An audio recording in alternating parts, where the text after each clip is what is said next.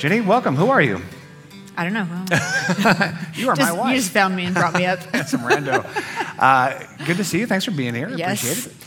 We're going to talk about family today. So we're going through these circles of relationships. And this is week 2 of our new series talking about the circles of relationships in our lives. There's 7 of them. Today we're going to talk about family. Yep. And all of this is really centered on the love of Christ. I love Colossians 3:14. It says, above all, so this is the most important, clothe yourselves with love, which binds all together in perfect harmony. Let the peace that comes from Christ rule in your heart. So today we're talking about the circle of our home. Yeah, so kind of just talking about loving and leading our family well. So Winston Churchill had a great quote, and he said this: there is no doubt that it is around the family and the home that all the greatest virtues are created, strengthened, and maintained. And I just thought there's so much truth in that statement, right? I mean, that this is that first circle of relationships that is so impactful in our lives. Right.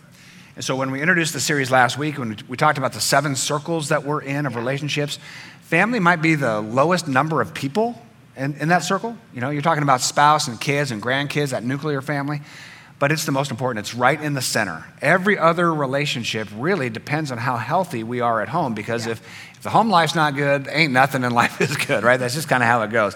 So today we're talking about loving and leading your family. And Jenny, when I first met you, your family that you grew up in was intimidating to me, because it was like this perfect beaver cleaver, well put together home.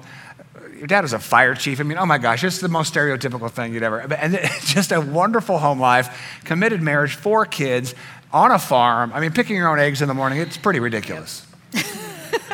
I did not have that experience. I had opposite land.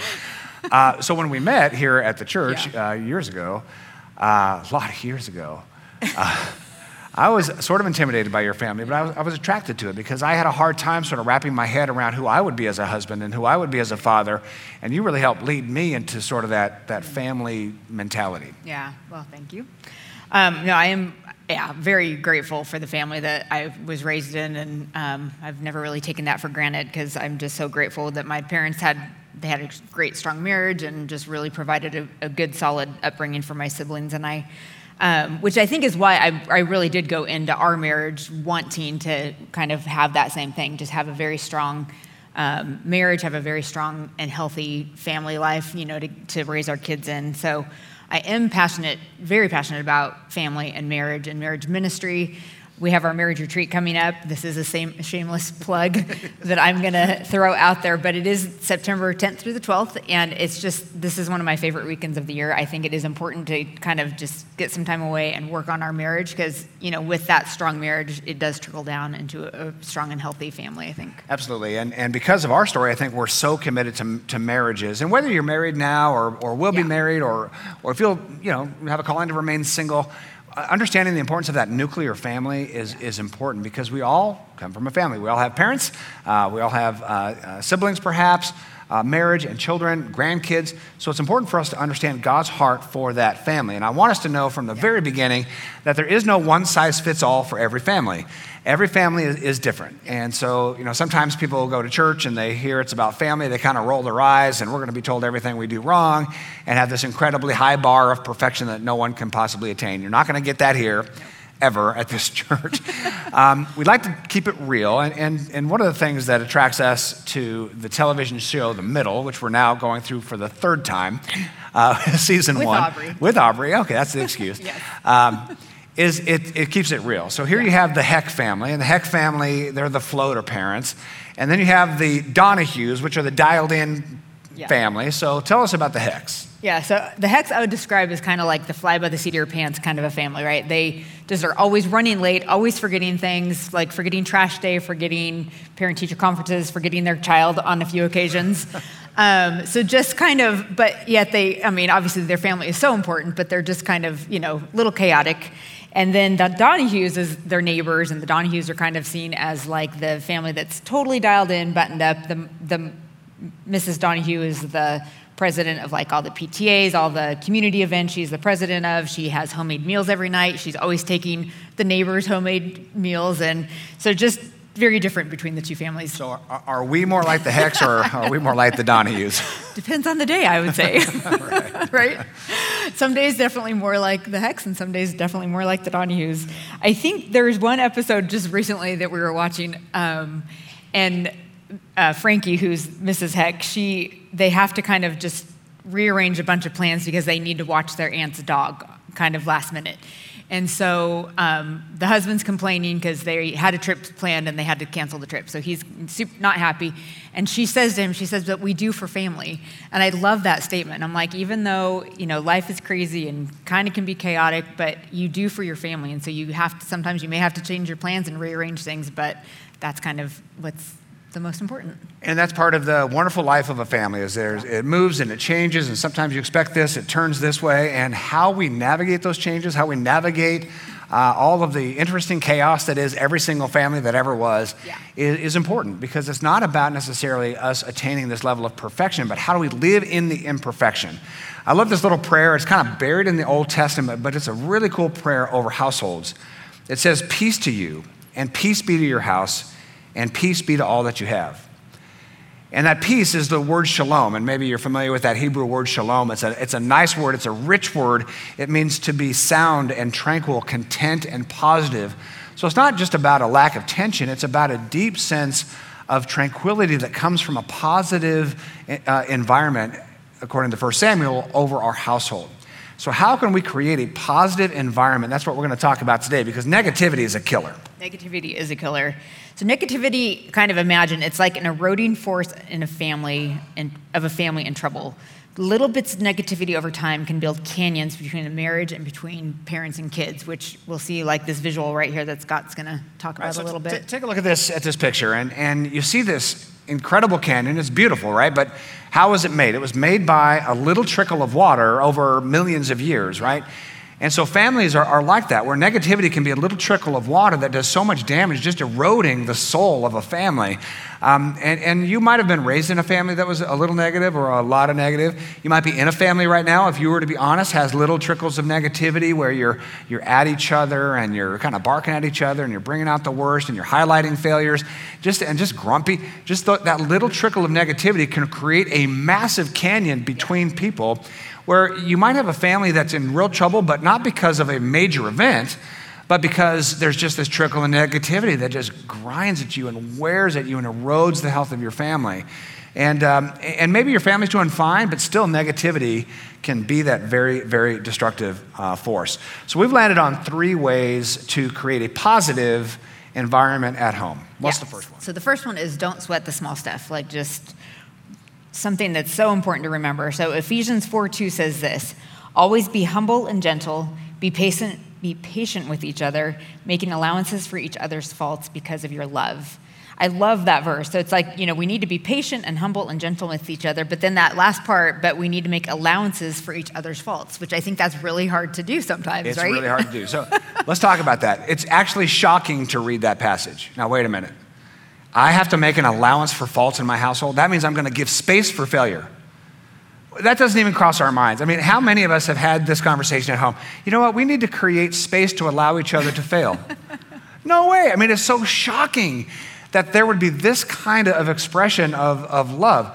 It's almost as though God allows us. He gives us space to fail because he knows we're not perfect.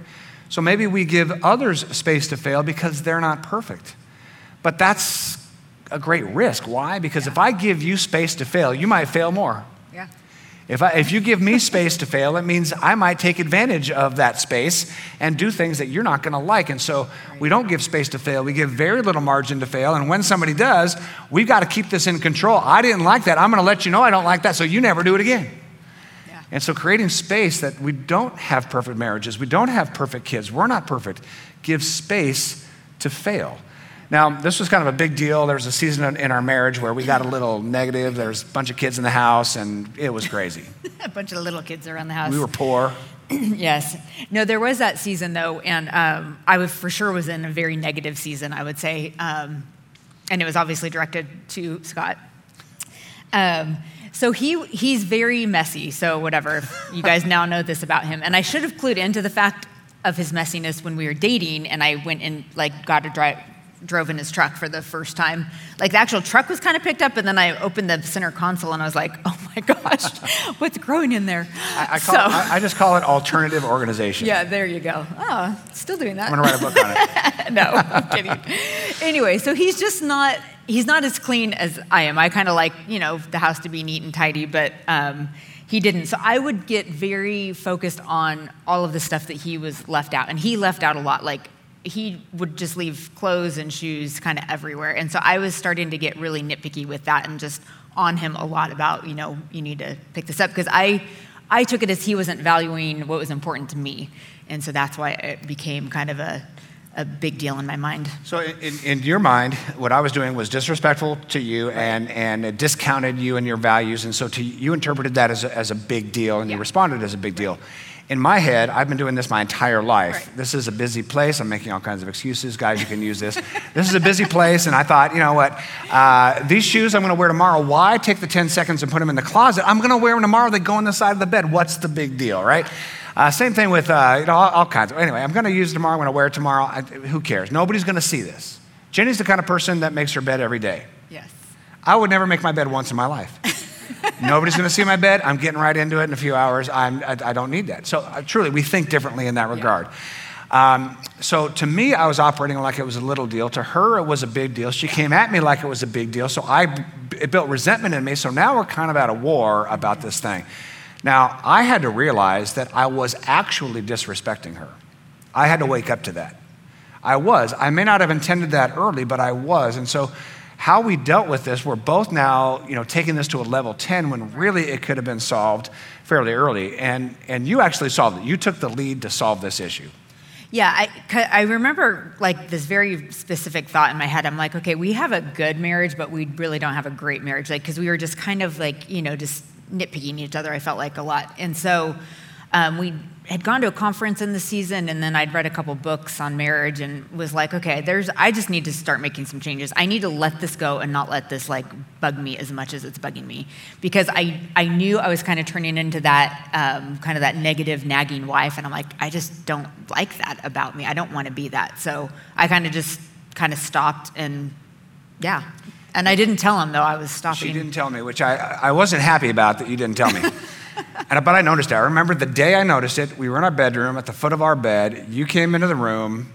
You saw, clothes. Picked up the clothes, took it in the closet, put it away, and walked out, and you didn't say a word. I thought I was going to catch holy heck. And you just walked out, and I thought to myself, darn it, she made a change to better our marriage. How dare she take the lead on that, And it was great. And I actually kind of softened, I think, at that point. I started making some changes. It was actually amazing because then he kind of just started picking up his stuff without me even having to ask him. So it was a win-win. But you led with love. And that's the key. Yeah. You could have nagged me for the rest of my life about that stuff, and I don't think I would have ever changed because resentments would have built. Right. Because now you're not valuing me because it's a little thing. Why are you on me like? So this is this back and forth thing. You led with love, not sweating the small stuff. Right. And I thought, you know what? Good for you. I'm going to make a few changes. And so she led that household in that way, which really helped end up making a better home. Yeah. This is true with kids as well. Mm-hmm. So we've got 4 kids. One of our twin boys, Tyler, he is... Hopefully Tyler's not watching. Yeah. Sorry if you are. He's a great kid. In sports, he was called Hoover behind the plate because he was a catcher and nothing would get by him. In football, he was a receiver and he had the best hands on the team. And yet he can't take a glass of water from one side of the room to the other without dropping it. No joke. He spills all the time. All the time. Like when he was little, every night at the dinner table. We're not exaggerating. And it would just be, so we had a choice. Do we harp on him? Tyler, why'd you do that again? Why don't you be careful? You're never. Yeah. And after a while, we just realized that it's just going to happen. What difference is it going to make? We're not going to make him feel bad. He spills something, he already feels bad. He's got to clean it up. And so we started kind of making light of it. Totally. It's classic, became a joke. Classic Tyler. That's what we say. Classic Tyler. Let's help him pick it up. So that's a small thing, just big deal. So he spills every day. Big deal. And of course, he got better after his kind of early teenage years, but still, he spilled the other day. He's 21 years old. It's like, we all started busting up classic Tyler, right? I love how Colossians 3 puts it. Clothe yourselves with compassion, kindness, humility, gentleness, and patience. and that clothe yourselves. Be totally enveloped in this. Kindness and patience toward each other. Over all these virtues, put on love, which binds everything together in perfect unity. So that idea of clothing with patience, as I said earlier in Ephesians, make room for faults. Keep the little deals the little deals. Every once in a while, you got to talk about a big thing. Even leaving clutter around the house, it would have been perfectly appropriate for you to say, hey, and I think you might have, I'm feeling disrespected. I'm feeling undervalued. Can we talk about that?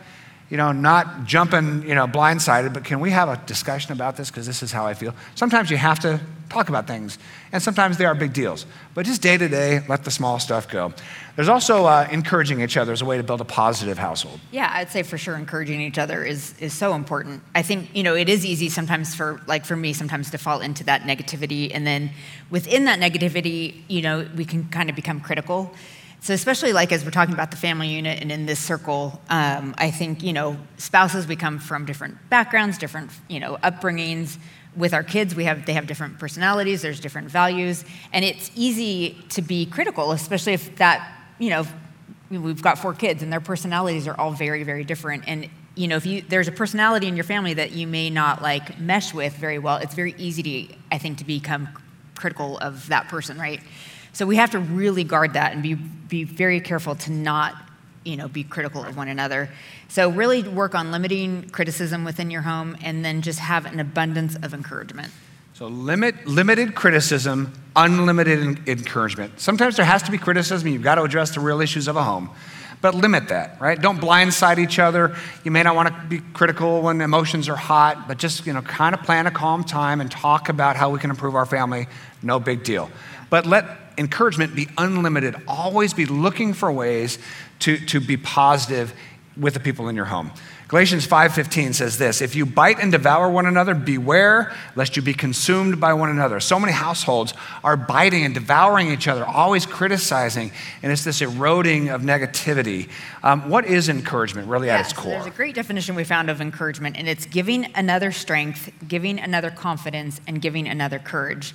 So really that's kind of just that main purpose, right, in your marriage and in parenting, is that you want to see those people in your family thrive. And so they're going to thrive when you're encouraging them with the strength and encouraging them with confidence and encouraging with courage. Yep.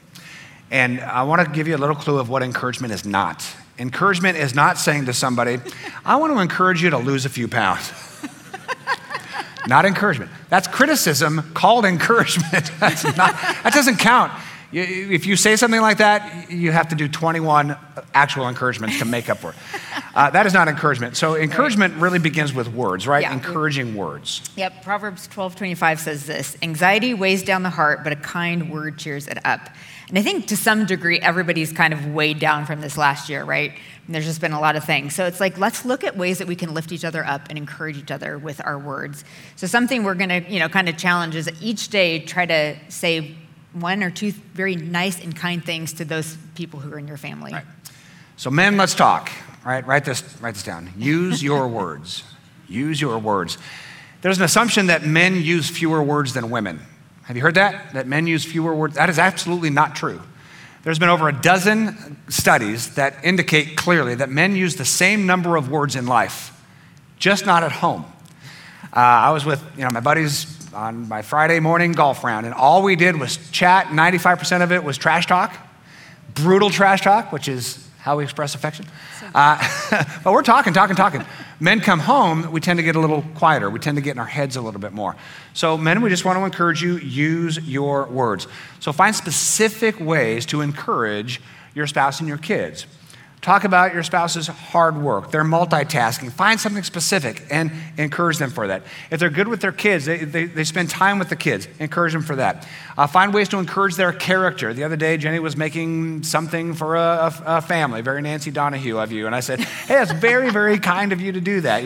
It's calling out specific encouragements for character. Thanking them for just how much they do at work and carry all the burdens of, if they have a job and what they're doing around the house. Be very specific. Be very, very specific about their beauty. Specifically, I love your eyes, love your smile. That means so much to our spouses. And find ways to encourage your kids. Men, I'm telling you, this is one of the most important things you'll hear in your life. Your children live on your kind, encouraging words. They live on it. And not encouraging them to get better grades or encouraging them to be better at sports. That is a discouragement. Encouragement is, nice job. You got an A- on that quiz. You worked hard. I'm so proud of you.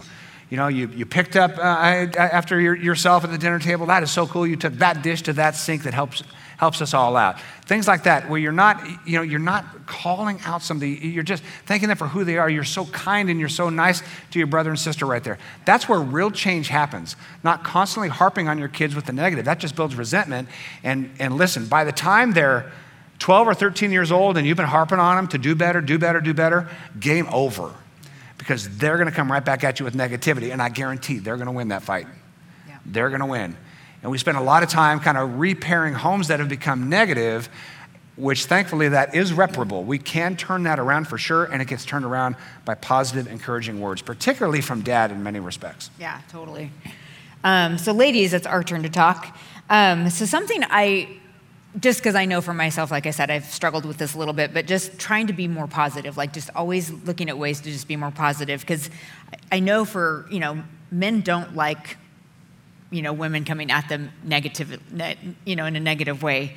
And it just I've seen this, like when the mom's negative and it just kind of creates like a negative vibe in the home, right? And so it's just not a super fun place to be. So something, that's something I've really worked on is just trying not to be negative and just be affirming, like use our words of encouragement to affirm our spouse and affirm our kids. So I think, especially with our spouses, sometimes men generally are going to gravitate to where they're affirmed.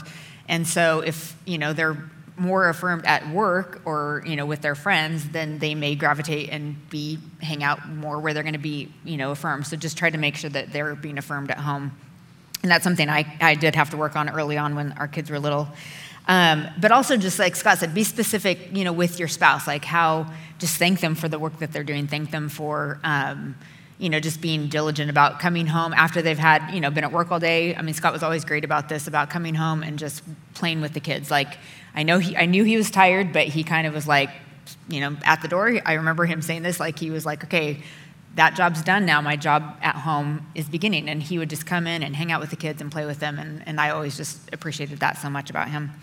And then affirming our kids. I mean, Scott kind of talked about this too, but just as moms, just make sure we're affirming them and encouraging them and just letting them know how much we appreciate the little things that they're doing, even when they're, just so little. My nephew's 2 and I just see him interacting with my sister-in-law and, and she's telling him a good job and his whole face just brights up. I mean, it's just so life-giving when we, are just using our words to encourage our kids. And encouragement doesn't just come through words. Encouragement comes through time as well. That's focused time. Right. And that means so much to a family. Totally. And I know like with our spouses, like Scott for sure is like, he loves one-on-one time. So I know like it's important for us to get out on our date nights and for us to actually get away on trips, which I love too, but it's always a little bit more work, I think, for the moms to leave, because we're having to coordinate everything. So sometimes I'm like, it's a lot of work, but it's worth it. And I know it's a value for Scott. So you've probably all heard of the love languages. There's 5 love languages. Scott's for sure is quality time. So I know that is a value for him. And I know that will bring him encouragement when we, are together. And so I try to make that a priority in our relationship. As somebody who's, born family, Jenny's encouragement is to spend time with all of us. And so for my 50th birthday, she planned a one-on-one get-together. Right. For her 50th birthday, which is coming up in about 12 and a half years, we planned a whole family trip, right? Yes. All 7 of us, including son-in-law. Yes. And so just trying to figure out what kind of time we value. Yeah. Same thing with the kids. Do the kids value all being together? Does one kid value that one-on-one? Just try to discern where the value of the other comes in terms of spending time. I love how Ephesians 5:15 puts it. Now, this is in the context of family. Be careful how you live. Make the most of every opportunity. And that's real key. We have a limited amount of time, especially with our kids. So really thinking through, how can I make the most of this time that I have with my kids and plan that out. The final thing we want to talk about is having fun. That builds a positive family atmosphere this is as probably well. my favorite. I love this. I just think it's so important to create that fun. So in Ecclesiastes 8:15, I love this verse. It says this: "So I recommend having fun, because there's nothing better for people in this world than to eat, drink, and enjoy life. That way they will experience some happiness along with all the hard work God has given them under the sun. I love that. Here's Yeah. King Solomon, and he's at the end of his life. So the book of Ecclesiastes, just think of it as a grumpy old man on his porch. That's kind of what Ecclesiastes is all about. And every once in a while, he just says things that actually kind of ridiculous, that everything's in vain, nothing matters. Okay, that's a grumpy old man on his porch. But every once in a while, he looks back on his life and he says, you know what? This is what I've learned. And what does he say? Have fun. He says, life is full of toil, and we know that life is full of toil. Right, we live in a world that's in turmoil right now. Pastor Dion talked about some of the turmoil we're experiencing as a country. This world is kind of weighty. And so for us to at home say, we're going to have a good time. We're going to plan fun. Some of it's spontaneous, but we're going to plan this out as well. The pandemic, for some families, helped us to have some planned fun because we're all kind of piled together over a period of months. And we decided to do something even around doing dishes. Yeah, so there's 7 now, at home during the pandemic because everybody came home, including our son-in-law with April. So we, I think it was one of the boys' idea, but we decided we like the TV show Survivor. So we decided to turn dishes, the evening dishes, into like Survivor game. Yeah, sorry. Having a hard time getting my words out. So we, every night we'd have tribal council, and so the kids would kind of vote on who was gonna have to do dishes that night. And so they were forming little alliances during the week. And I mean, we just had a ton of fun. I mean, it took a lot of time, but we had a lot of time, right? And so, but we just had a lot of fun. You'd go to a room, a camera would be going, you write down the name, and then we'd watch it was a whole video production. It took us about a half an hour to find out who was doing dishes that night. Right. And then the person who didn't get voted all week had the next week off. Right, they had the next week off. And guess who never did dishes the entire time? Because Aubrey felt bad and didn't want to ever vote him out. Don't blame on Aubrey. Never did Don't blame dishes. it on Aubrey. And it made the other kids so mad. But just have fun. Have fun. That could be so important. Well, Jenny, it's been good. Yes, Don't sweat the small stuff. Encouraging words, encouraging time, and have fun. Thank you so much. Yep. Appreciate it, Jenny.